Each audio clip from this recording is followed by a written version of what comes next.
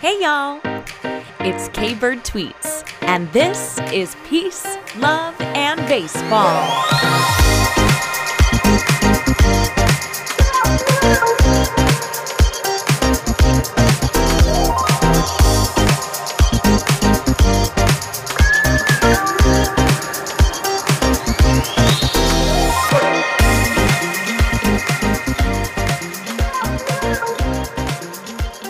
Welcome to Peace, Love, and Baseball in the year 2024. Happy New Year. I hope you all had an amazing holiday season. Well, the transition into January is always kind of rough, right? I mean, it is for me. Maybe it depends on where you live, but we are getting closer to pitchers and catchers reporting to spring training. But in many parts of the world, and definitely where I'm at, it is cold and gray. And now it's cold and gray all without the excitement and warmth of the holidays and fun anticipation of those things, right? The holidays can also be stressful though, too. So maybe you're just feeling like ready to kind of take a step back, get back into your regular routine. There's a lot of different emotions going on, right?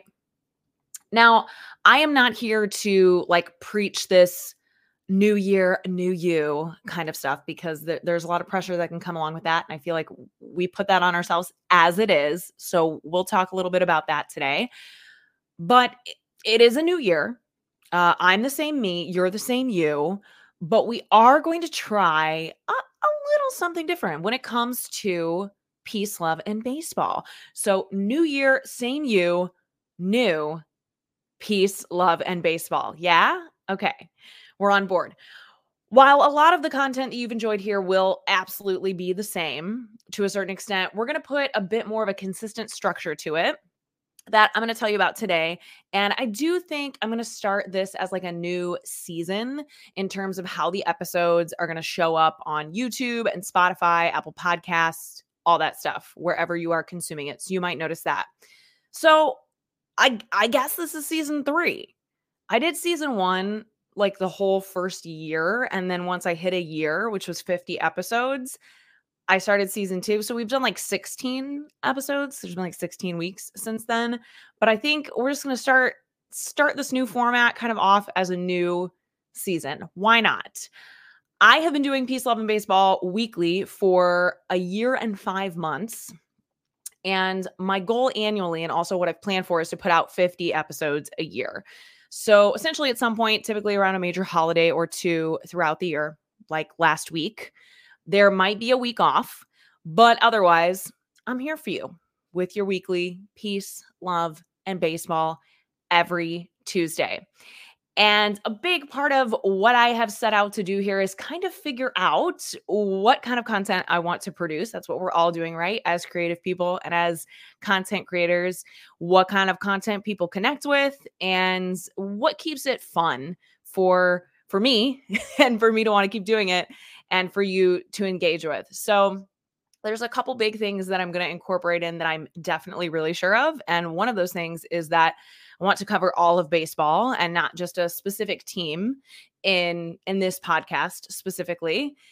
And another one of those things is that I don't want to only exclusively talk about just baseball. Like there's so much room for conversation that just expands on the baseball conversation, but so many things that just helps us expand on human conversation and connection. So we're going to keep all of that up too. Don't you worry.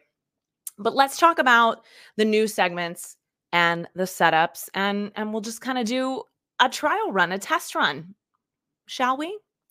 Okay, so our first segment, I think the way we're going to start out most of these episodes will be called This Week in Peace, Love, and Baseball. And this is inspired by This Week in Baseball, which was an American television series that focused on Major League Baseball highlights.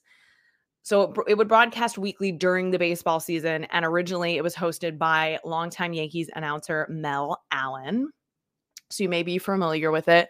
Before this content was at our fingertips, like just constantly shoved in our faces, this was what baseball fans would tune into to be able to catch up on everything and see all the best plays and just get everything kind of condensed and the good information presented in a fun and informative way.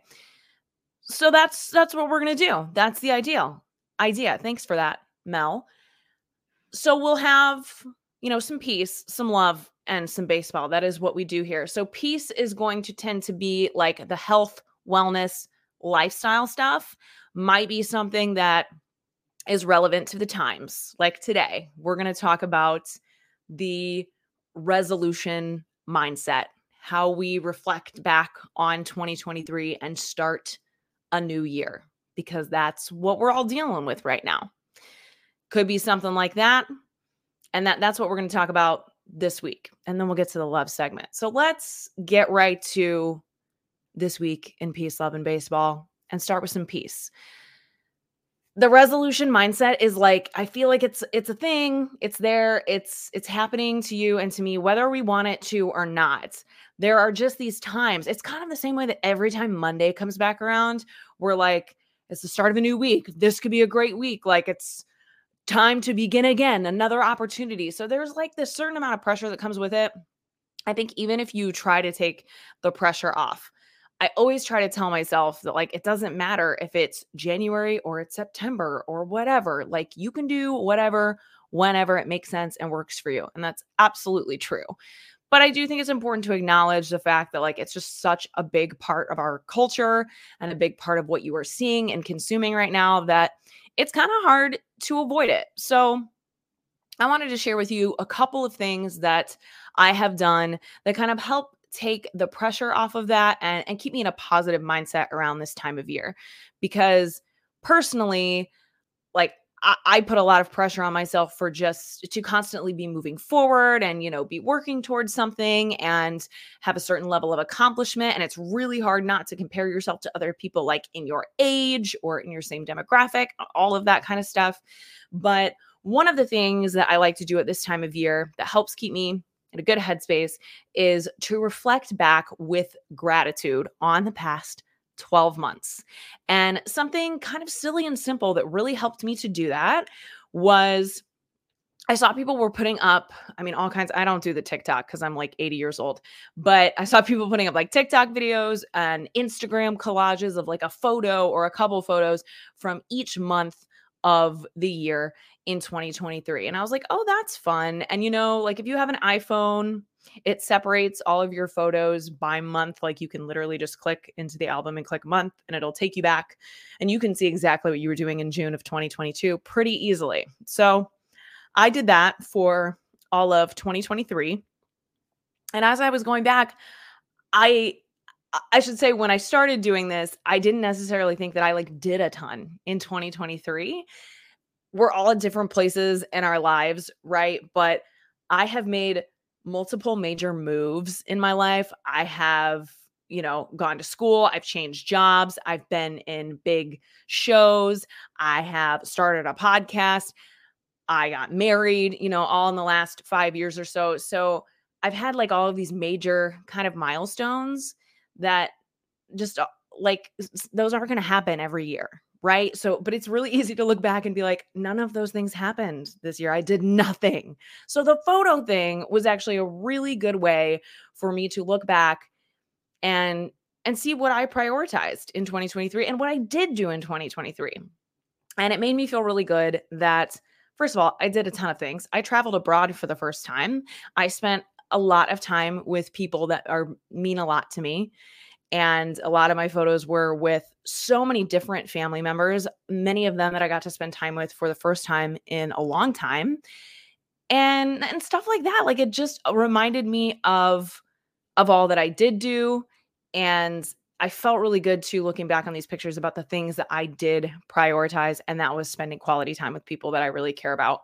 So I encourage you to do that because I think sometimes like life just goes by so fast. We're constantly looking ahead. We're constantly challenging ourselves to continue to move forward and living just with that, the world's expectation of us that you got to be ready for tomorrow. You got to keep working for it to stay in the game. And it can be difficult to just step back and say like, hey, you did it. You made it through another year and it looks pretty good. Looks pretty good here on the other side.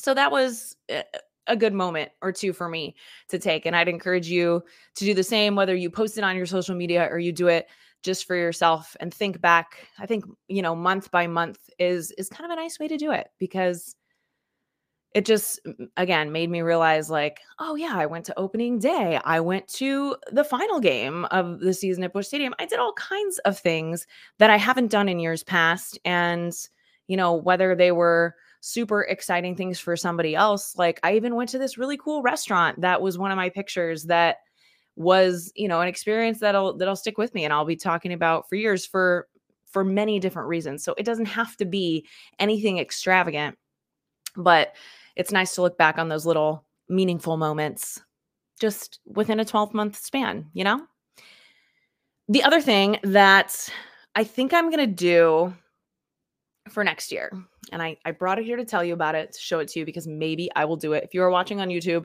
it's not really much to see here because you actually can't even see what it says on the front, but it's called the 5-Year Journal. I probably bought this 5 years ago. I'm not kidding. I wrote in it 3 years ago. It appears that I was going to start it because it says 2021 to 2026, but I did not start it. So the idea is, it just has like a little spot where you write like a paragraph at most. Maybe you can see here, like this is January 1st of one year, and then this will be January 1st the next year.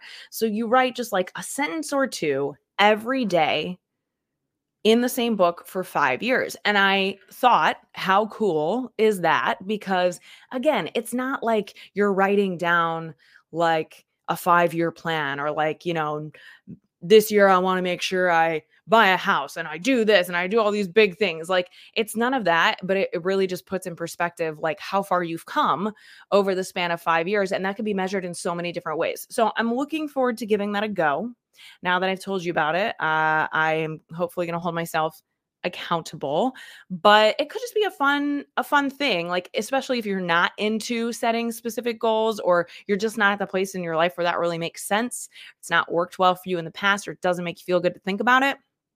I think we all make a unique sense of progress that can be kept track of in a different way. And so that might be a cool thing to challenge yourself. I don't know if that's the right term, or maybe just have some fun with in the new year. Whether you start it, I'm going to try to start it today. It's January 1st. Why not? But you could start it any day, any month, whenever, and go for a 5-year period of time. Takes, 3 to 5 minutes a day, I would guess.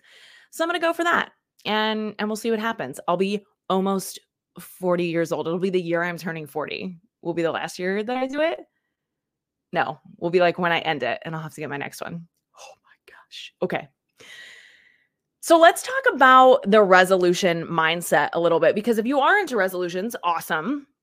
If you feel like just geared up for that this time of year, especially because there's not a lot else to be like geared up about, right? We have a month of really no holidays here. The Super Bowl isn't even until February. If you're into that kind of thing, not.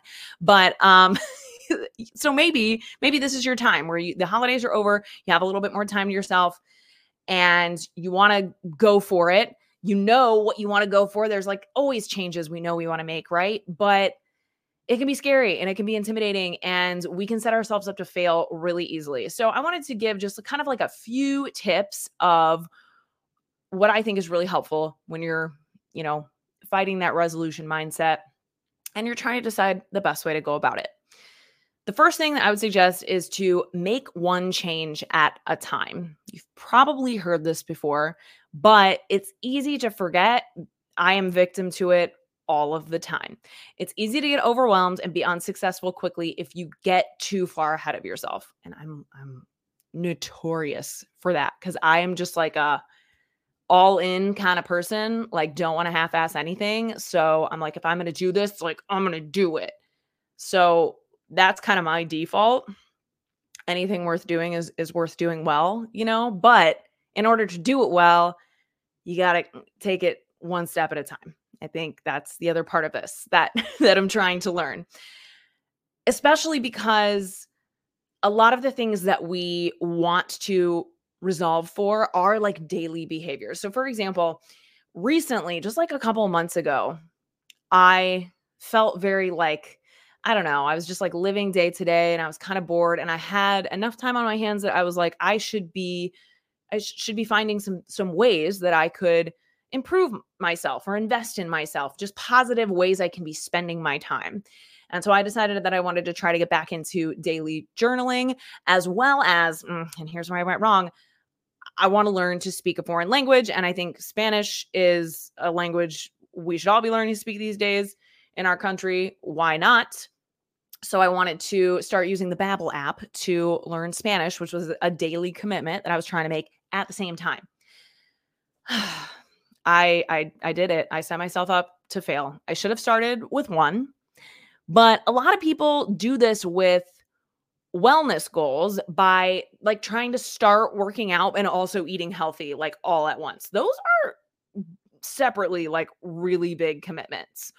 Or like I'm going to work out 5 days a week. But you've not been working out at all.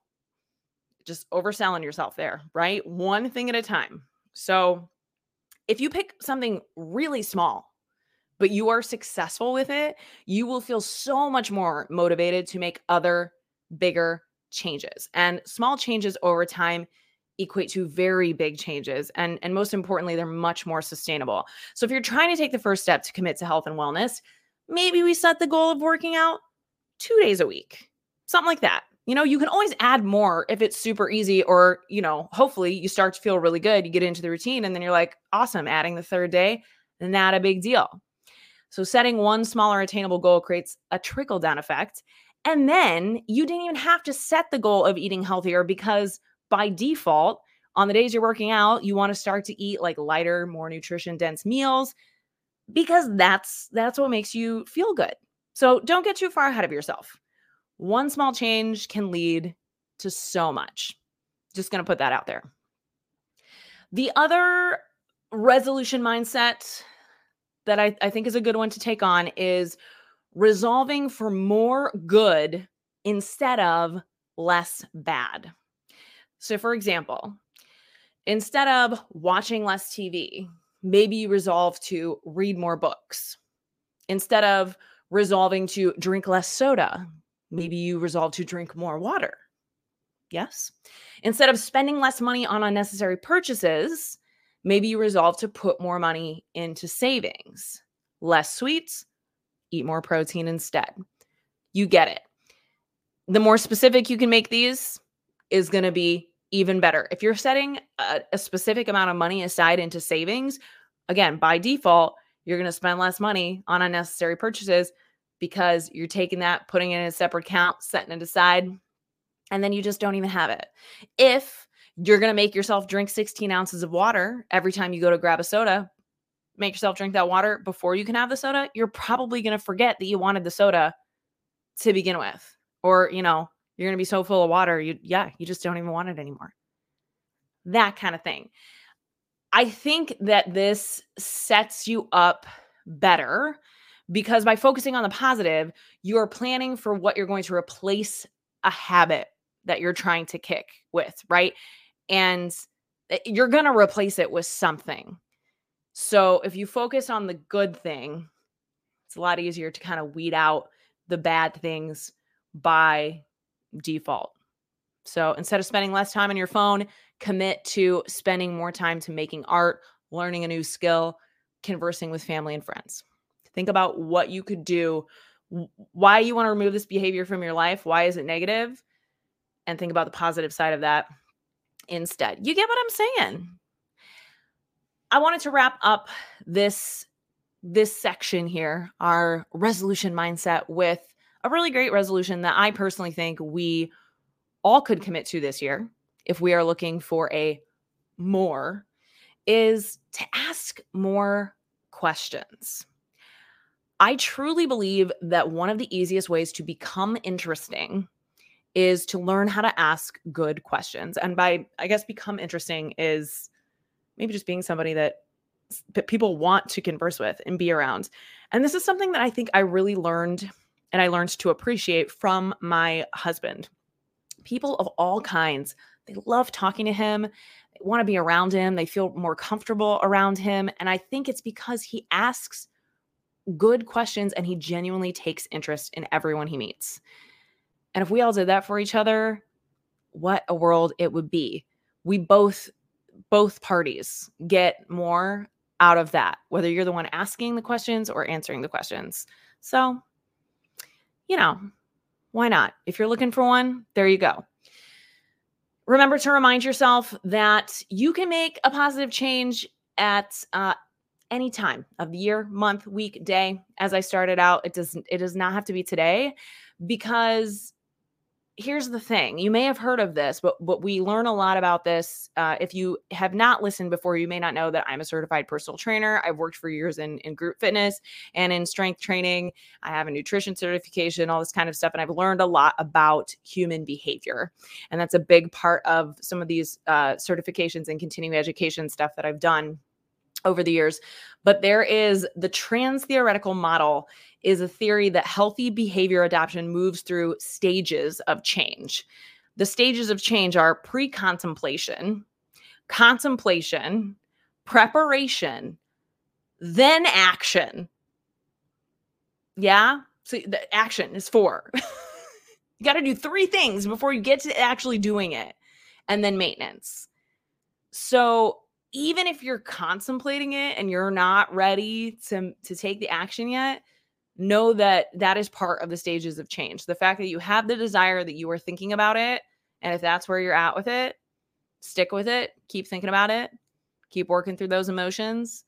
And at some point, you're going to get ready for that preparation phase. You're going to start making some plans.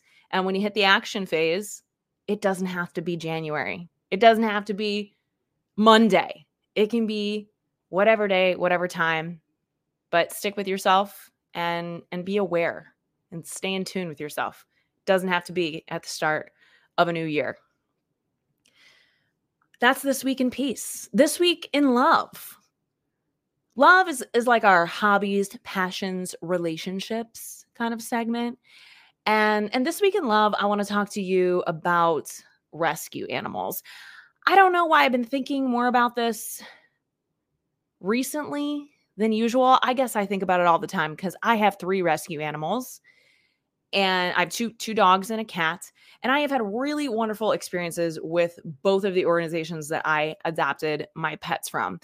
I adopted my cat, like 11 and a half years ago from the ASPCA in New York City. And I adopted both my dogs from a Chicago area shelter called Right Way Rescue, I guess like 4 and 6-ish years ago, almost 7 years ago. No, almost 6 years ago.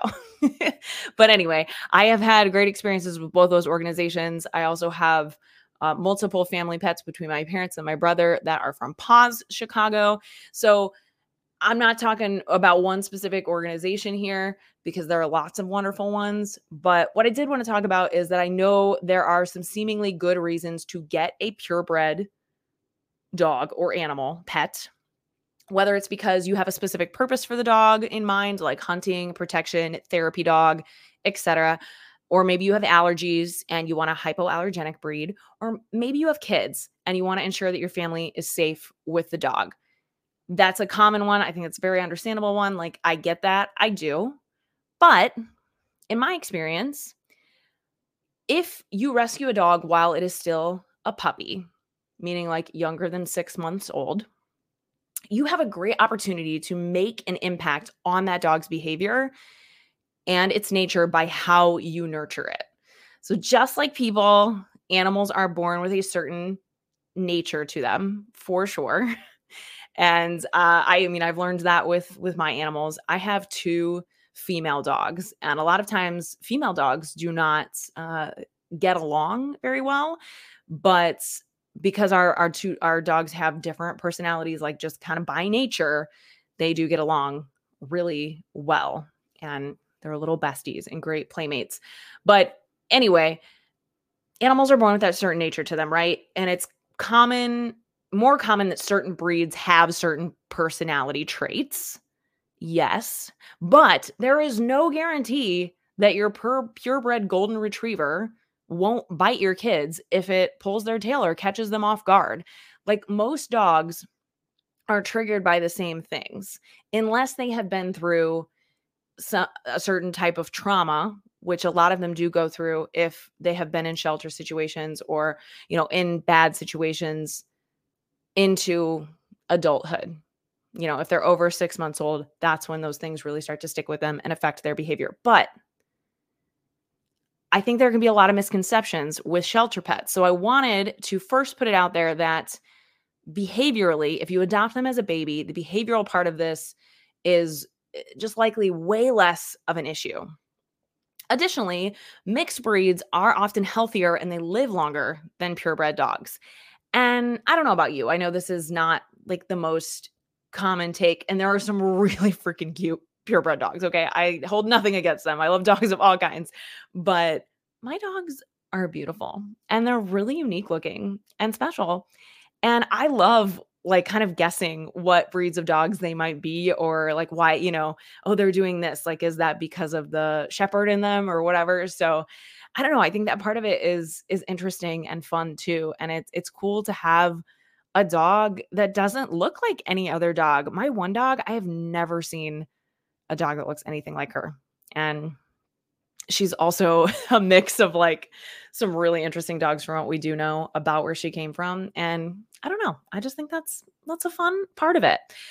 And obviously, the same way that you would do your research to get a dog from a breeder, you should do your research on the shelter. And I'm sure that's a big reason why I had such a good experience with the places that I have adopted my dogs from and my cat. But there are so many shelters that do amazing work in ensuring animals are healthy before they are adopted. So while you might spend truly upwards of $3,000 to get a dog from a breeder, and they do not come necessarily with a clean bill of health, they're not yet vaccinated most of the time, or spayed or neutered, you can adopt a dog from a shelter for around $300. And that's like the more urban area shelters, so maybe even less than that, with a clean bill of health that has been vaccinated and spayed or neutered. Shelters are more invested in the health of their animals because it keeps all the other animals safe just by the fact that they're all in, a similar area. They're nonprofit, right? Their only goal is genuinely to rescue these animals and keep them safe and healthy and get them to good homes. That is their number one goal. So knowing again that like that's what you want for the dog, we're gonna talk more about shared goals here in a minute. So just tying it all together. This week in peace, love, and baseball. Here we go. But having that shared goal in mind, the shelter is just as invested in that dog's health and well-being as you are going to be as its caretaker at that point. They also provide great resources for training at a lot of shelters, or at least they can make a good recommendation for you, right? Because they have a lot of experience with that. So if you're in a position to adopt an adult animal, a lot of times the shelter has already invested in their training. The shelter that I got my dogs from, they have a training program for these adult dogs who have been through traumatic things or maybe not as comfortable around people because they haven't had that exposure and that comfort. So they're investing in that as part of their commitment to finding them a happy home. So if you can, all I'm saying is please consider it. There are so many animals everywhere who need homes through the course of nature that are not being bred for someone to make a profit off of it. And again, I love animals in any situation, any walk of life. If you have a purebred dog, I will love it. But I would encourage you to look into this if you can, because if you are thinking about adding, a pet to your family, because it's, again, I mostly say it because I just think there's some misconceptions with it. And, my dogs are so happy and so healthy. They've had no major health issues. My cat, actually, I'll say I've talked a lot about dogs here, so I'll talk specifically because there are so many shelter cats. My cat is almost 12 years old. And he was found in the hood of a car in the Bronx. So I don't remember specifically. I think it's on his adoption paperwork, like what he was treated for. I think it was like heartworm and fleas at the very least. I mean, he was a super tiny kitty, but he also has a chronic respiratory condition. It's called feline herpes virus. And I think something like 85% of shelter cats like have this chronic virus. And a lot of times I think that can be the reason why cats don't get adopted from shelters as much, because You think, oh, if I go get like a cat from a breeder, it won't have it. No, it probably still has it. Like such a high percentage of cats have this because it's just so easily transmittable. But not all of them show symptoms of it at all. Some of them only show symptoms at certain points in their life. My cat Raja it's basically like he has allergies some days. It's kind of dictated by the weather. Sometimes his eyes get a little goopy or his nose will get stuffed up. And I just wipe his nose and his eyes, and he's completely and totally fine. He takes no medication and has never had any serious issues because of it. Does not affect his quality of life. So that's another thing. I say that because it's super, super common with shelter cats. I know that they have this feline herpes virus. And if you go to a good, reputable shelter, they will divulge that information and let you know so that you know, and they, test them for it and they can tell you that they have it or they do not, but don't let it scare you away, because I could see that being a thing that deters people when they find out about that. But it's not something to be concerned about. And if anything, it's great that the shelter is giving you that information and that they have the resources to test for it and take care of the animals that way. So yeah, adopt, don't shop. That's my love soapbox for this week. Let's get to some baseball. This week in baseball. So our baseball part of this segment is always going to be like a current headline, right? What's going on in the baseball world? And there's always so much. So I'm going to narrow it down to something that, speaks to me specifically. Maybe I'm feeling particularly fired up about, like what we're going to talk about today. And if you want to hear about like all the baseball storylines on a weekly basis, I'm talking about that too. I'm just doing that, covering it more like comprehensively without the peace and love stuff on Bourbon and Baseball with Susie. So I'll link that in the show notes if you haven't found me over there. And then I'm also on the Babes podcast where I'm a co-host with Jonna, who's a Yankees fan over there. And we're talking about again, the weekly headlines, all the weekly stuff, all of the latest trades. Once the season gets going, there will just be like an overwhelming amount of stuff. So while I will hone in on some specifics here, and I'll always have plenty of baseball for you, if you want even more, that's where you can find me. And I'll remind you about that at the end of the show too. But yes, our baseball will always be a current headline, event, or storyline that is currently going on most of the time primarily in Major League Baseball. So this week, I would like to talk about why the collective we, as baseball fans, hate the Dodgers. Now, I've talked a little bit about this on Bourbon and Baseball since the Ohtani and Yamamoto signings have happened. And I did an episode here a few weeks back after Ohtani signs, and we went over some specifics of that contract. It was before all of the information was out, but most of it was. So we talked all about that, and you can go back and check that out. But it's been a couple weeks since we've really gotten down to everything that's happening in the offseason and everything that the national media is talking about, which is pretty much exclusively the Dodgers. So I think we, as a fan base of Major League Baseball, of teams that are not the Dodgers, we're having a tough time articulating our disdain for what is currently happening in Major League Baseball. As I've had time to reflect on this, I am realizing how it actually closely relates to frustrations in my own professional life at times, and how it's got me feeling that same kind of way. Let me explain. In my previous job, I worked for a franchisor of fitness studios. So they own like 13 brands. I think at that point, I think they owned like 10 brands, whatever. But I was in a unique scenario where I actually ended up working for the franchisor as opposed to a franchisee, but that was because of the pandemic. So I initially worked for a franchisee, which was the owner of these specific locations of the concept that was owned by the franchisor.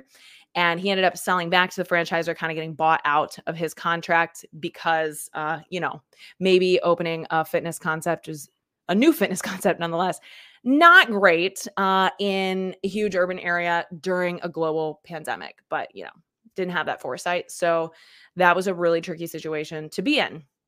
But that's how I ended up working directly for the franchisor, is that I was kept on by the franchisor. That was kind of part of the deal of them selling it back. So if you're not familiar with how franchising works, to put it in very simple terms, a franchisor has the business concept, and then you as the franchise owner basically pay them part of your profits because the initial concept and branding of the concept was their idea. They own it. Actually, they're never actually the people that come up with it, are they? Let's be honest. The creative people never make like the real money. They sell their ideas to business people who have zero creativity and passion for anything other than monetizing things. But anyway, if you're a franchisee, you own the business, but you don't own the concept. And in most franchise agreements, there are specific things that you agree to in terms of like how you have to represent the brand and how your profits are distributed to the franchisor who owns the concept. Large franchisors, like this one that I worked for, often end up finding ways to make a lot of money internally within the specificity of their franchise agreements and just what it costs to even initially buy into the franchise, even while most of their locations are not profitable. So that's interesting. But good franchises who are in it for the long run typically provide ongoing resources and support to the franchisees because, of course, the more successful that locations are, a franchisor and the franchisor has in the long run, the more successful they will be as well at the top of it. But my point here, without getting into this too deeply, is that the franchisor does not need to guarantee success for the franchisee in order to make money off of them. So long story short, for years, I worked for a company whose leaders had a completely different goal in mind than I did as someone who was running some of their locations. While I was looking to create something that was rooted in community, that gave actual meaning, results, connection, and had true sustainability to, stand the test of time, the franchisor was looking for hard, fast numbers that they could use to take the company public and to show very short term and therefore a false sense of success. That's what happens sometimes in business, right? The people at the top of the company are looking to make as much money as possible in a very specific amount of time and to put it down that way on paper to make it look the way they need it to look. And they don't disclose this, of course, because you can't sell passion-driven employees on that. And you don't want to pay them more to be incentivized by money. You're not going to pay them enough to be incentivized by the money. So you're strictly playing on passion-driven employees and telling these people on the ground who are ultimately making the franchisors any kind of money that they are invested. We as the franchisor are invested in you. We're invested in your community for the long haul. They've got to sell you that story. Their actions clearly say otherwise. And I don't think you have to be a genius to see that your goals don't align with your employer. And that's ultimately what it came down to for me. And that's okay for them too, because they also rely on high turnover so they don't have to give raises and invest in anyone. It's all part of the model. Okay, Kelsey, but what does this have to do with why we hate the Dodgers? I'm getting to it, I promise.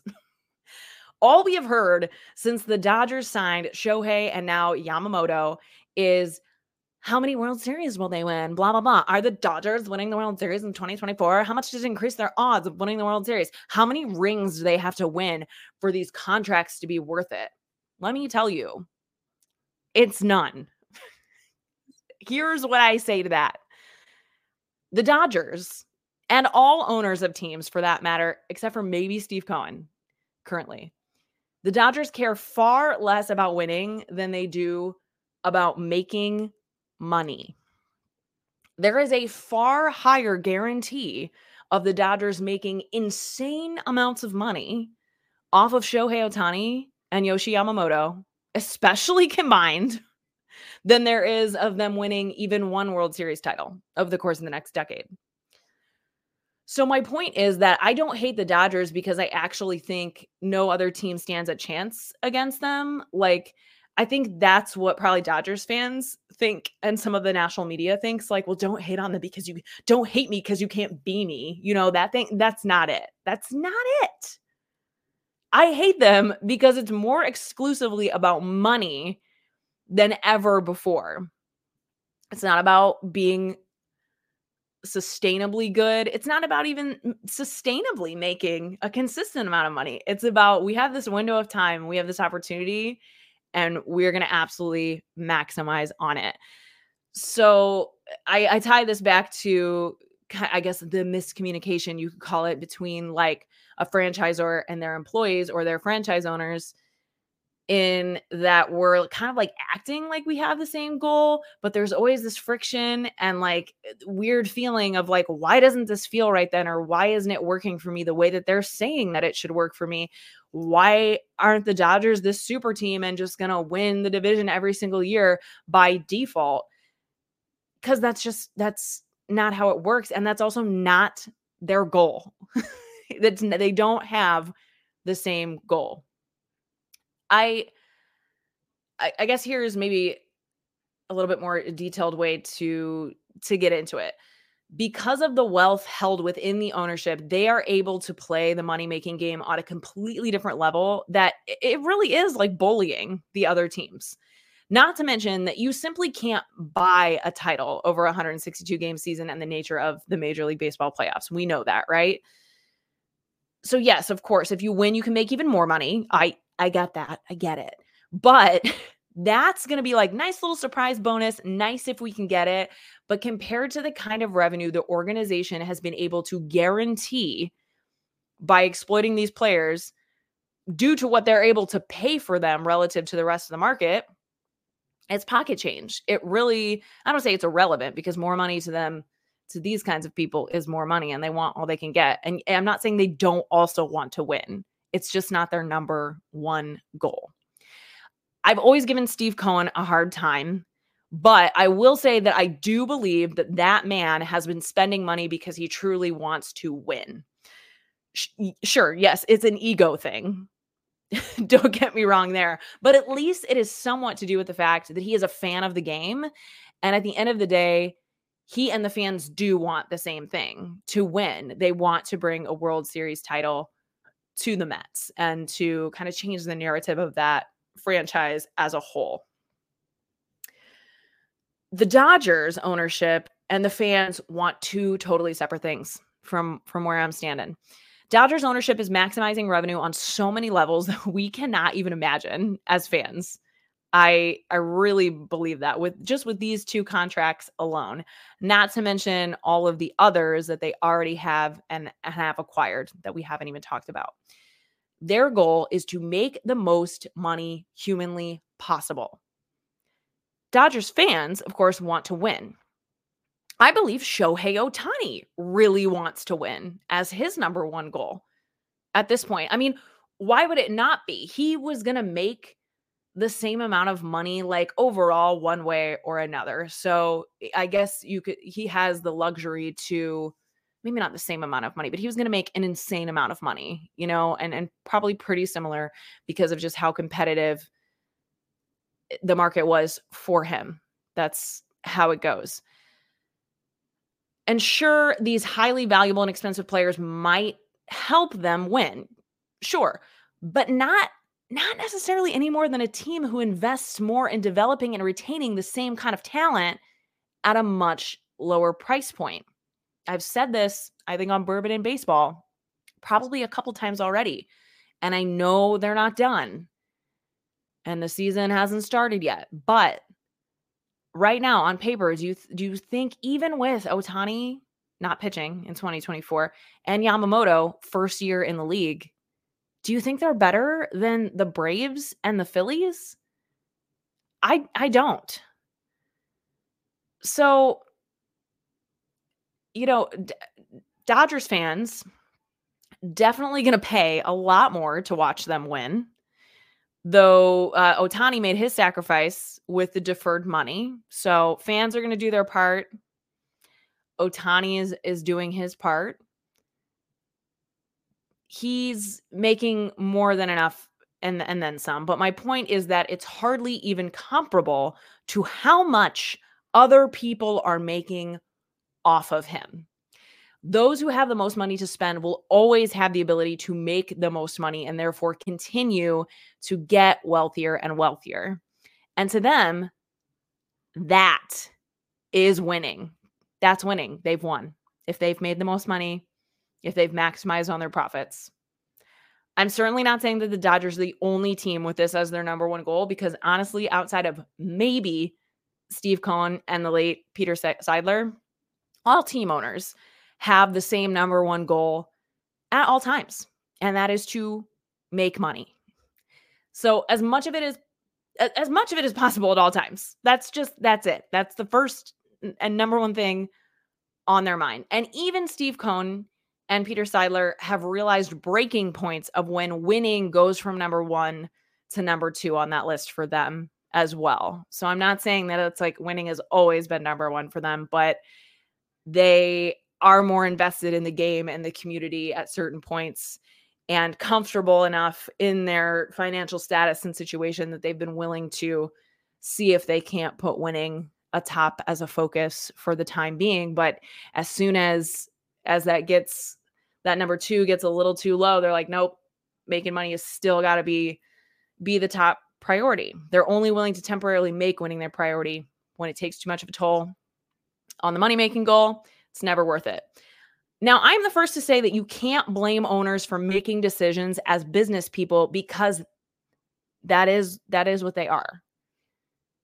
And I know a lot of fans don't like to think about the business side of things and don't like to talk about this or hear about this, but like, I'm really into it. It's the reality of it. And so I guess I'd rather just like deal with the facts, and I don't like sitting around and talking about like, well, why won't they do this? And why didn't they do this? And it's like, well, if you look at it from a business standpoint, which is what the people making the decisions are doing, it's a lot easier to understand why they do what they do overall. And I think that that's the reason why I like looking at it that way.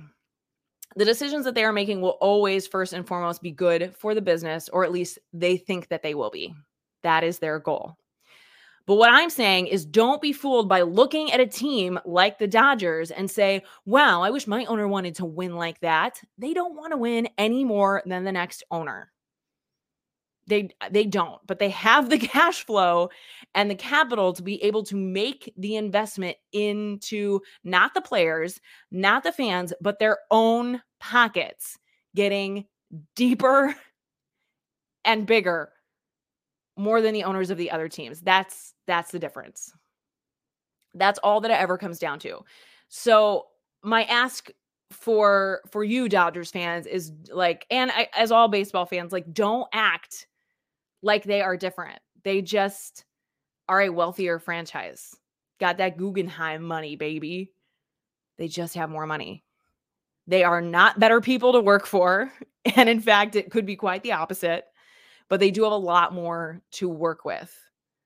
More money equals more money. I don't know if it is more problems too, I'm sure. But as fans, most of our number one goal, again, it goes back to the alignment of goals thing, which is the whole analogy that I'm trying to make here. Our number one goal is for our team to win, or at the very least be fun to watch. And of course, I want that for the Cardinals.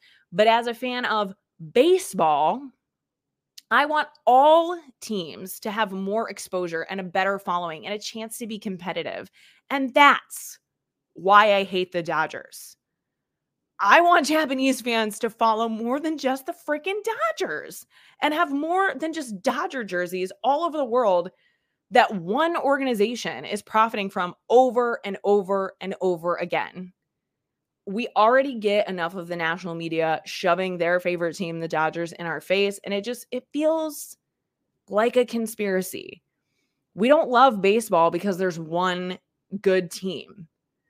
We love baseball because of all 30 franchises that make up Major League Baseball. And it wouldn't be the same without it. So this is going to take me straight into our next news segment, which I'm really excited to commit to, because I told you that one of the biggest things that I knew I wanted to do with this podcast is to cover all of baseball. I am obviously a huge St. Louis Cardinals fan. I follow the Cardinals really closely. I know a lot more about the inner workings of that team and that organization because I have followed them my whole life. But our newest weekly segment, in addition with This Week in Peace, Love, and Baseball, is going to be a weekly team feature. We are going to feature a certain team in Major League Baseball. We're going to go through all 30 teams throughout the course of this year. So, 1 week it'll be Colorado Rockies week, and we'll have a segment of the podcast that is dedicated specifically to the history of the franchise, the inner workings of the franchise, like what makes them unique, what is their organizational approach, how does that fit in with the rest of the league, what is more important to the fan base, how are the fans of the Rockies? I don't know any Rockies fans, but I'm going to meet some because we're going to have interviews with writers, fans, employees of these teams, etc. We're going to get into it all. And you're saying, Kelsey, there's 50 weeks, 50 episodes that you've committed to, and there's only 30 teams. Well, some weeks we're going to feature other leagues or other teams from other leagues, stuff like that. So we might have a professional league feature like the KBO, which is the Korean Baseball League. The Frontier League is another professional baseball league. There's many of them just in the United States alone. We got the Nippon, the Japanese Baseball League, the women's national team, which has some really exciting stuff coming up this summer in 2024. So we'll cover some stuff like that as well to fill out those additional 20 weeks of episodes. And of course, we're still going to have interview episodes from time to time with guests, but the majority of the episodes are going to have This Week in Peace, Love, and Baseball and a weekly team feature that we'll have some fun with. You as listeners, you can always submit questions for guests about their team or their area of expertise. So if we're going to have a guest on, going to try to do a better job to kind of plan that out a little bit more so we can get you more involved and we can submit your questions or topics of interest to them. And then the same thing with the teams. We want you to know that coming up, we're going to talk about this team. What are your thoughts? What do you want to ask someone who maybe has covered the Washington Nationals? We can get into it all. So having a little bit more foresight and planning out is going to allow us to do just that and continue to have plenty of fun and interaction here on Peace, Love, and Baseball. So we will have our first team feature next week. Any guesses on who the first team will be? Take a stab at it, and then maybe by the end of the week here, I will put it out there and we'll start to get some questions, some thoughts, some interaction on our first weekly team feature.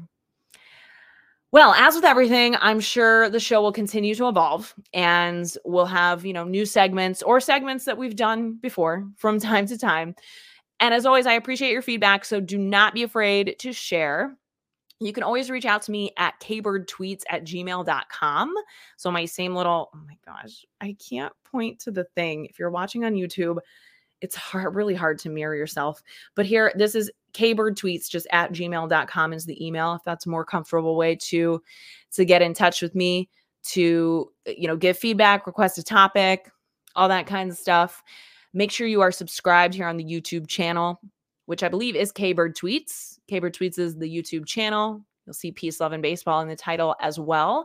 And you can follow me on Twitter at K-Bird Tweets, on Instagram at peace.love.baseball, and then on our Facebook page, Peace, Love, and Baseball, for all the weekly episodes and engagement.